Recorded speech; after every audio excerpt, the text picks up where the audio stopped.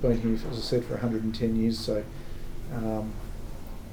most people know that we're here and know something about what we do, or have got a partner that works here, or know someone who works here. Sean Britton is the director of Britton Timbers, a business that helped shape the early development of Tasmania's northwest. It has a big mill in Smithton and employs about 80 people in the region, including local high school students who take after-school jobs at the mill. Its focus is high-quality products, woods used for furniture, floorboards, and design-focused architecture. We provide resource to a whole downstream processing industry around Australia, but particularly in Tasmania. Britton Timbers is one of many businesses that sources logs in permanent production zone land in and around the Tarkine. Access to those resources is determined by government policy, and changes can have a big impact on business.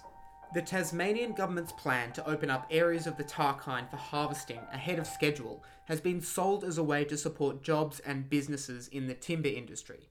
But whether the contentious policy will actually help Britton Timbers is another story.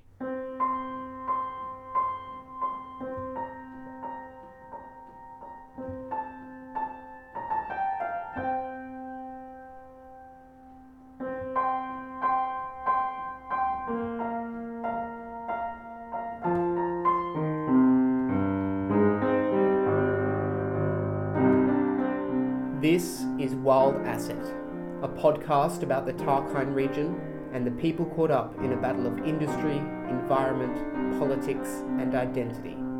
I'm Lachlan Bennett. And I'm Imogen Elliott. In this podcast, produced by Fairfax Media, we'll be exploring one of Tasmania's most contentious patches of land and the clash of interests that will shape its future.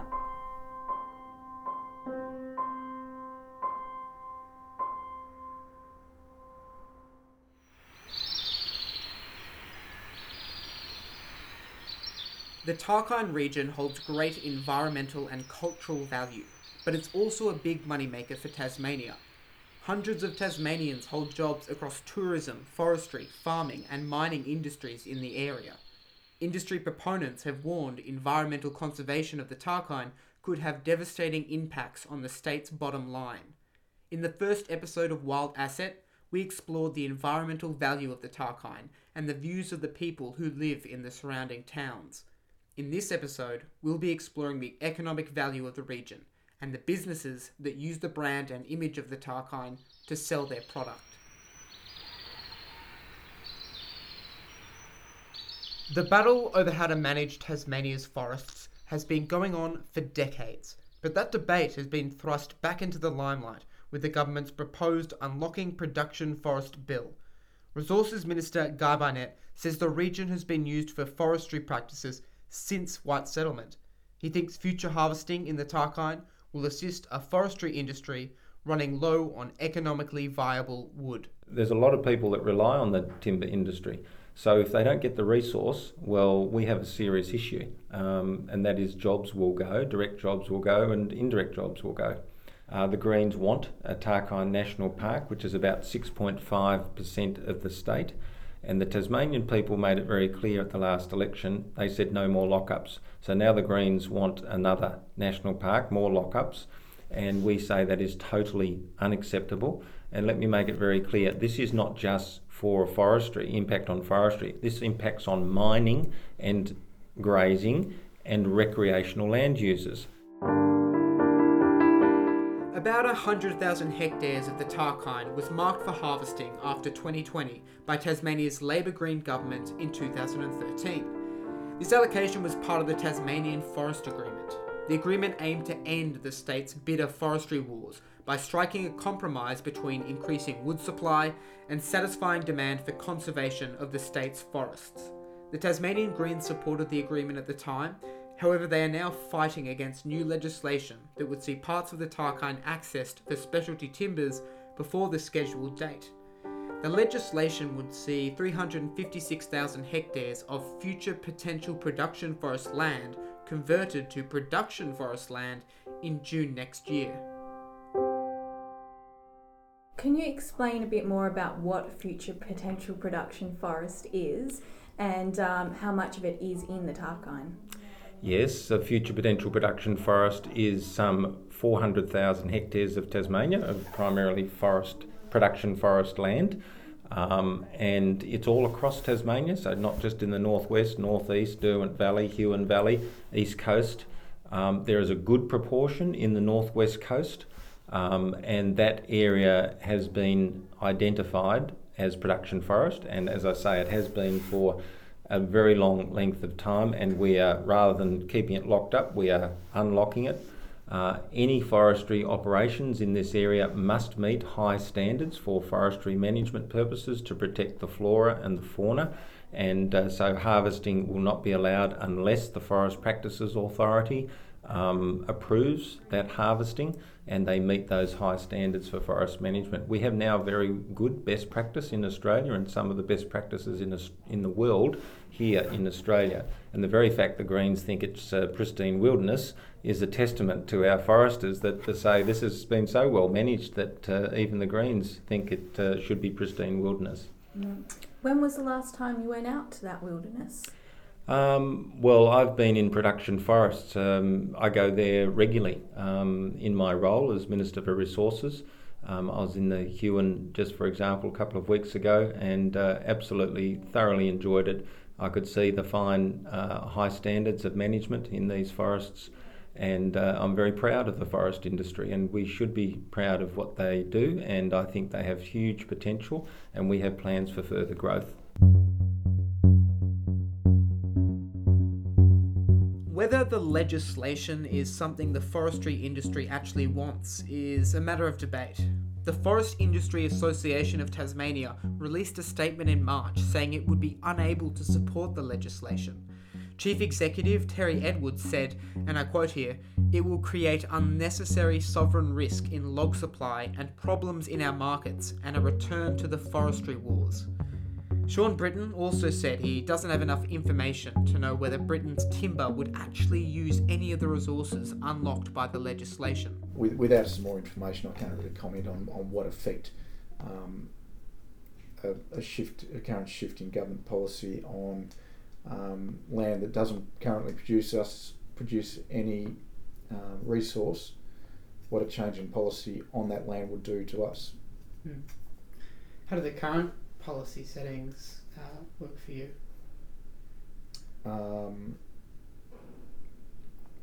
Okay. Well, I mean, we're receiving a sufficient volume of logs to process and remain viable by managing our production costs and staying in business. So.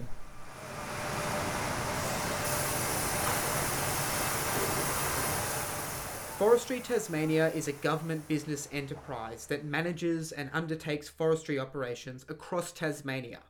It's required to provide 137,000 cubic metres of saw logs to the industry each year, but it won't be permitted to harvest future potential production forest once it becomes production forest land. Instead, the land will be opened up for harvesting by private investors.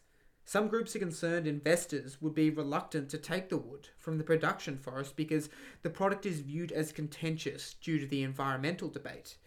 The state government won't allow Forestry Tasmania access to the forest because it doesn't want to jeopardise the company's chances of gaining FSC certification, something that will boost its environmental credentials and image on the market.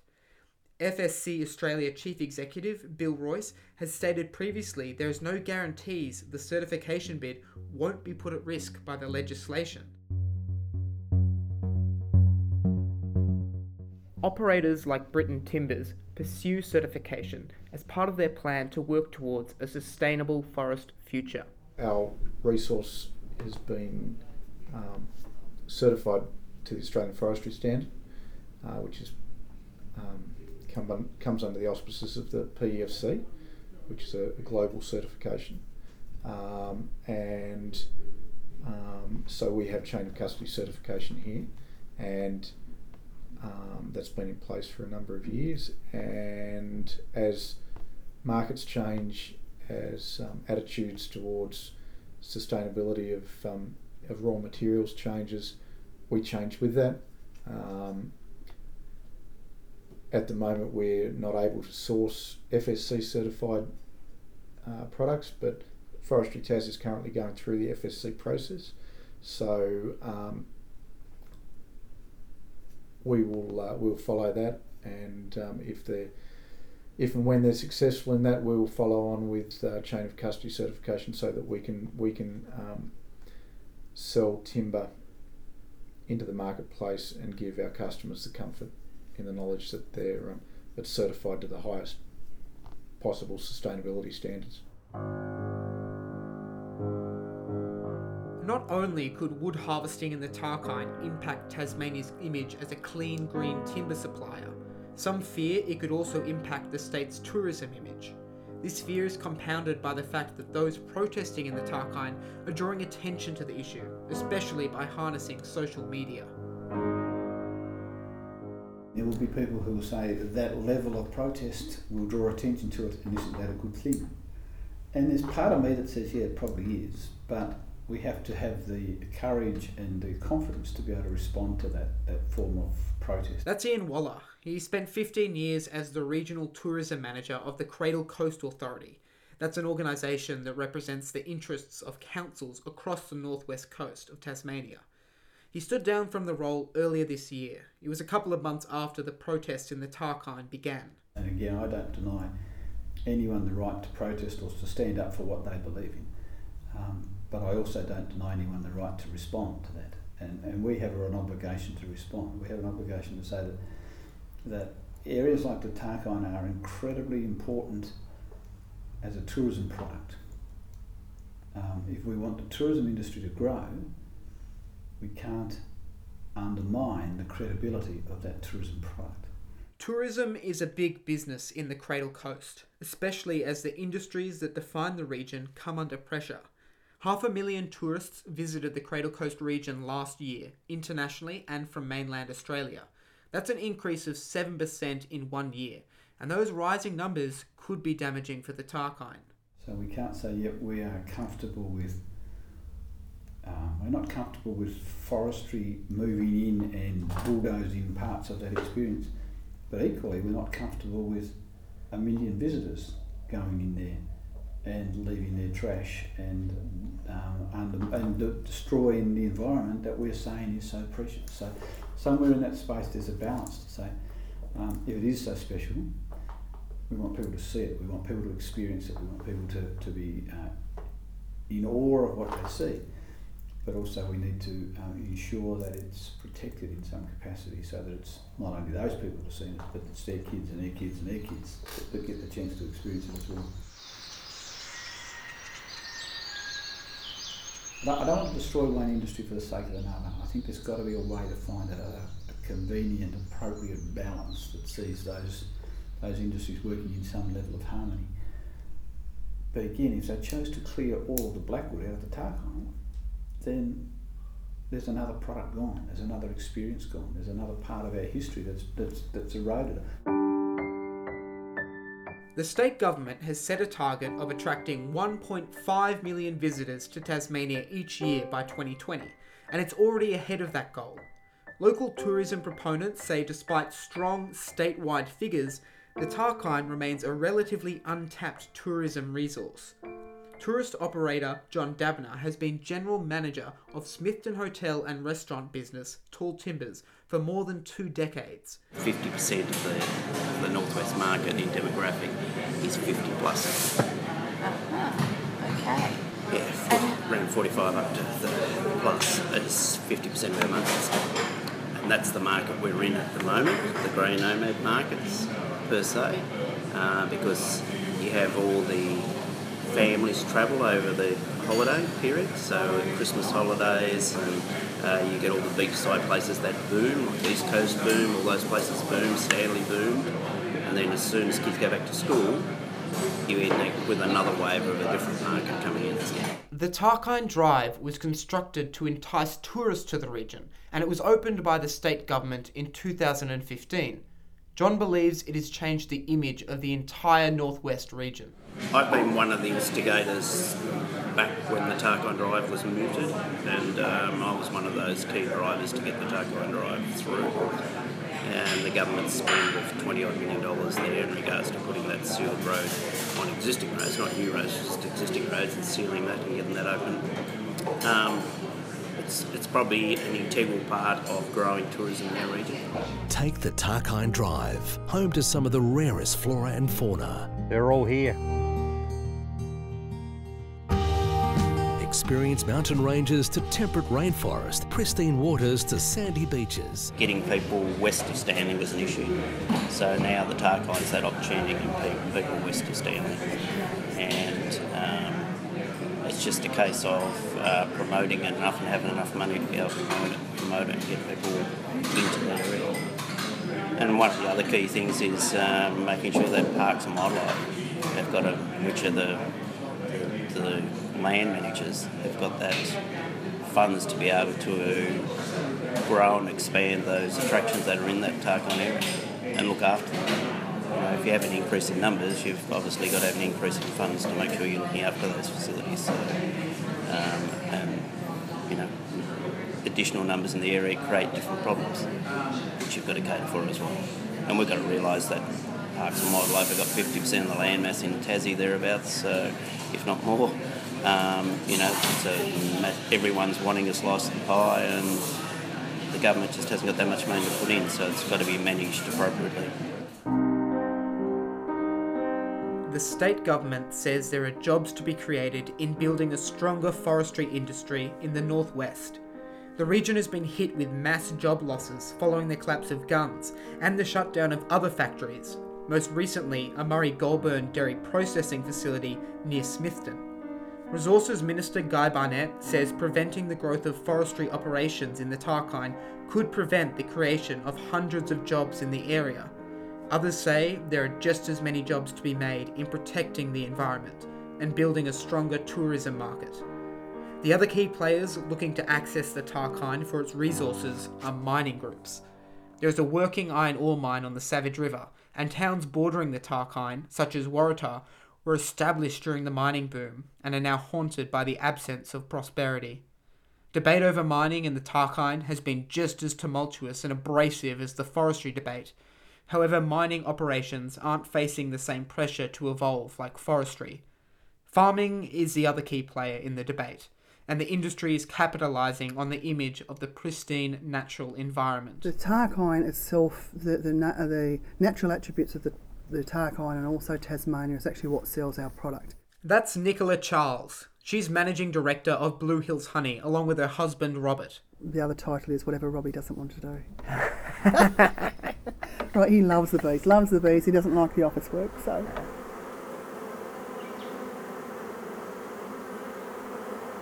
Blue Hills Honey is a family business started by Robert's father back in 1955. Today it has 1,800 hives and produces about 100 tonnes of honey a year. Most of that honey is exported overseas, and one of its best-selling brands is called Tarkine Wilderness Honey. Just for example, we're sending leatherwood honey into China. China is the biggest honey producer in the world. So why do they want our honey? There's only one reason they want our honey, is because it's good quality, and it comes from an area that's regarded as having the cleanest air in the world, the cleanest water. Leatherwood trees are crucial to Tasmania's honey industry. The only place in the world they exist is Western Tasmania, and they need to be about 70 or 80 years old before they produce nectar suitable for commercial purposes. But you could say it's worth the wait. Bees create a unique tasting honey when they gather nectar from the white flowers of the leatherwood. Of course, leatherwoods can also make great timber products, and this can put beekeepers like Nicola in a difficult position. About a third of Blue Hills Honey's aviary sites are located on land managed by Forestry Tasmania. You do what you do for an industry. I've been working with forestry for a number of years. I will say that in more recent times there's been more consideration given to beekeepers. Over the time, there's been a lot of lost areas. North of the Arthur River, there's been 4,000 hive capacity lost through forestry. So we have actually had to move back into usually higher altitude sites and back into where we can source a product. There's only 100 hives now north of the Arthur River. So historically it hasn't been a very good relationship, but I think it's improving now. We're actually getting a lot more consideration of commercial leatherwood being taken out of plans. The only thing that we would like to do is have more input in the planning phase rather than being shown a plan and then no way of actually changing that plan or having any say in what happens in that plan.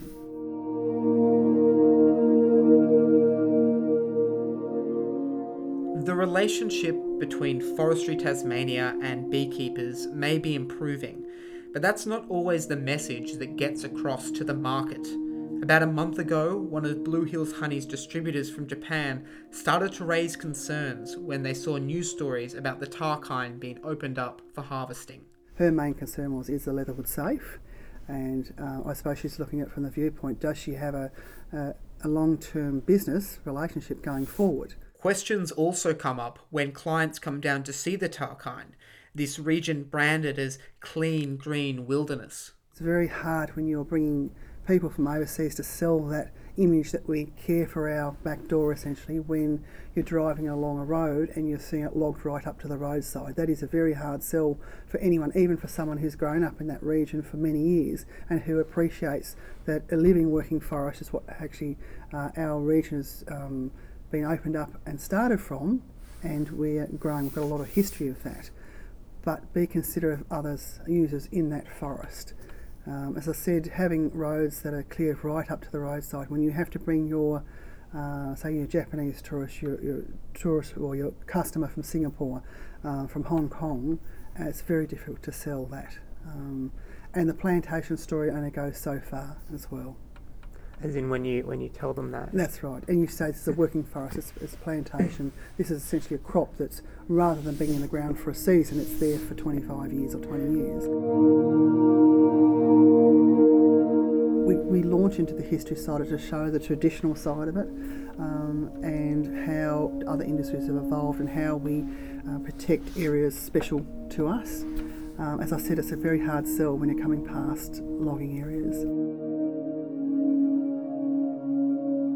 We put a lot of work into our planning of operations, and there is a lot of environmental assessment work that we do. That's Peter Williams. He's a production manager for the Northwest and Northeast for Forestry Tasmania. One of the misconceptions is that we just bowl into an area and we start our harvesting, but really the planning takes years before we actually get there and build a road or start harvesting. Is Forestry Tasmania a sustainable operation?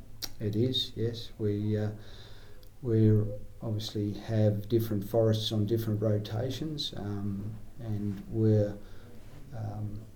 obviously have contracts in place through to 2027 with our existing customers. However, our planning is looking at a 90-year rotation for some of our forests, and some of them a bit less than that, which is why there is a need for us to supplement our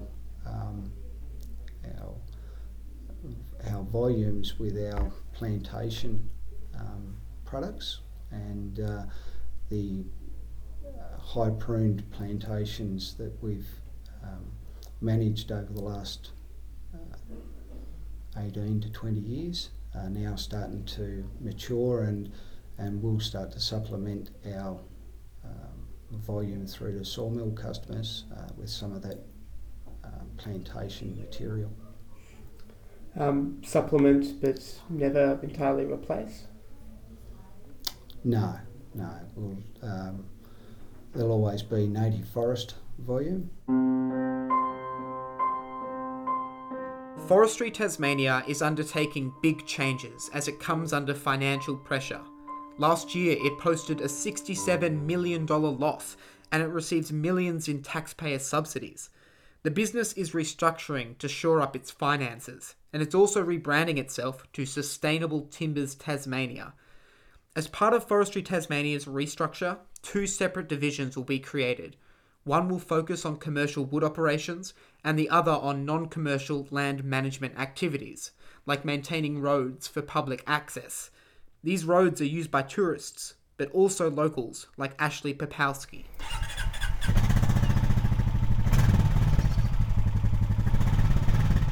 Ashley is one of many Tasmanians who enjoy driving motorbikes, ATVs and four-wheel drives through the Tarkine region, both on and off sealed roads. It's unbelievable. Every time you go to the Arthur Pyman or the end of the Bass Highway and turn left, it's a different feeling. That freshness, that clean air, that just changes your perception. Even after 60 years, you're just glad to drive down the road. And everything's so clean, it's rugged, it's wilderness, everything's a challenge.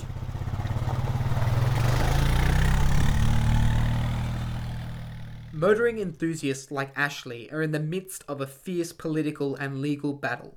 The government is looking at reopening tracks along the west coast of Tasmania, but Aboriginal leaders fear letting vehicles into the area will destroy their valuable cultural heritage sites. The tracks are located in the Arthur Pyman Conservation Area, which is protected and distinct from the area the government plans to open up for harvesting in the Tarkine. But Ashley has a long history with the broader Tarkine region, and he says Aboriginals aren't the only ones with a deep connection to the land. Well, when we go riding on the four-wheel drives, we follow the old stock route, the old cattleman's route. So the cattleman, what happened, the beef would be raised on the northwest coast and then driven down via the Arthur River. They'd swim the Arthur River, down the Arthur River beach, through the cattle route, down over the Pyman, they'd swim the Pyman and then into Zeehan to feed the Zeehan miners. Ashley has been visiting the Tarkine since he was a kid. His father built a shack in Nelson Bay in 1952. We'd go down as kids, as a family, and we'd go at Christmas when the school broke up, and we'd go for 6 weeks. And we'd live off the land. The only time we'd come out would be when we wanted supplies, or you'd probably get one of the old pilots from out of the war, that lived locally, that have light aircraft, and they'd drop supplies into us, or even drop in and collect a few fish on the beach and collect a few fish and take back to Smithton. Over the years, other families built shacks and a small community sprung up in the isolated region. Because everyone knew each other, we'd go into each shack, we'd socialise, we'd have happy hours, but these days they've changed hands a little bit, and now a new generation's coming through and younger families, which is good. It rejuvenates the area, but we haven't sort of got the bond that we had years ago. When Ashley was a kid, getting to the shack was a long journey that involved rough roads and winching cars across rivers. Now there's a sealed road, and that has brought a flow of tourists. This year is the most I've ever seen of the people down there, and more walkers, as well as campers and things like that. So it's probably good.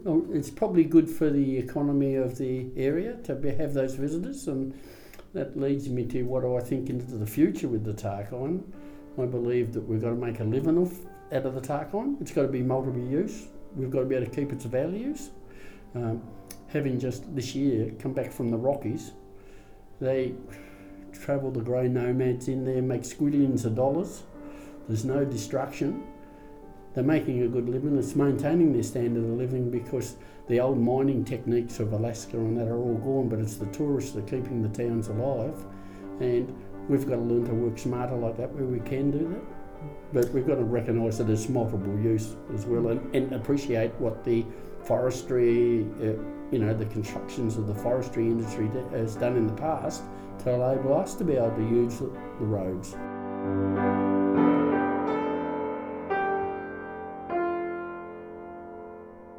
So Imogen, while those in the forestry, agriculture and tourism industries have a strong voice, the fate of the Tarkine really rests with state parliament, doesn't it? That's right, and currently the Unlocking Forests Bill is in the hands of Tasmania's Legislative Council, which is dominated by independents. The bill didn't get up for debate last time members were sitting, but in the next episode we'll break down the political debate that has some fearing a flare-up of Tasmania's bitter forestry wars. To make sure you get that episode, subscribe to Wild Asset on iTunes, SoundCloud and Pocket Casts. And don't forget you can read our feature articles on the Tarkine and check out additional content at www.theadvocate.com.au. You can also find episode credits there. Thanks for listening.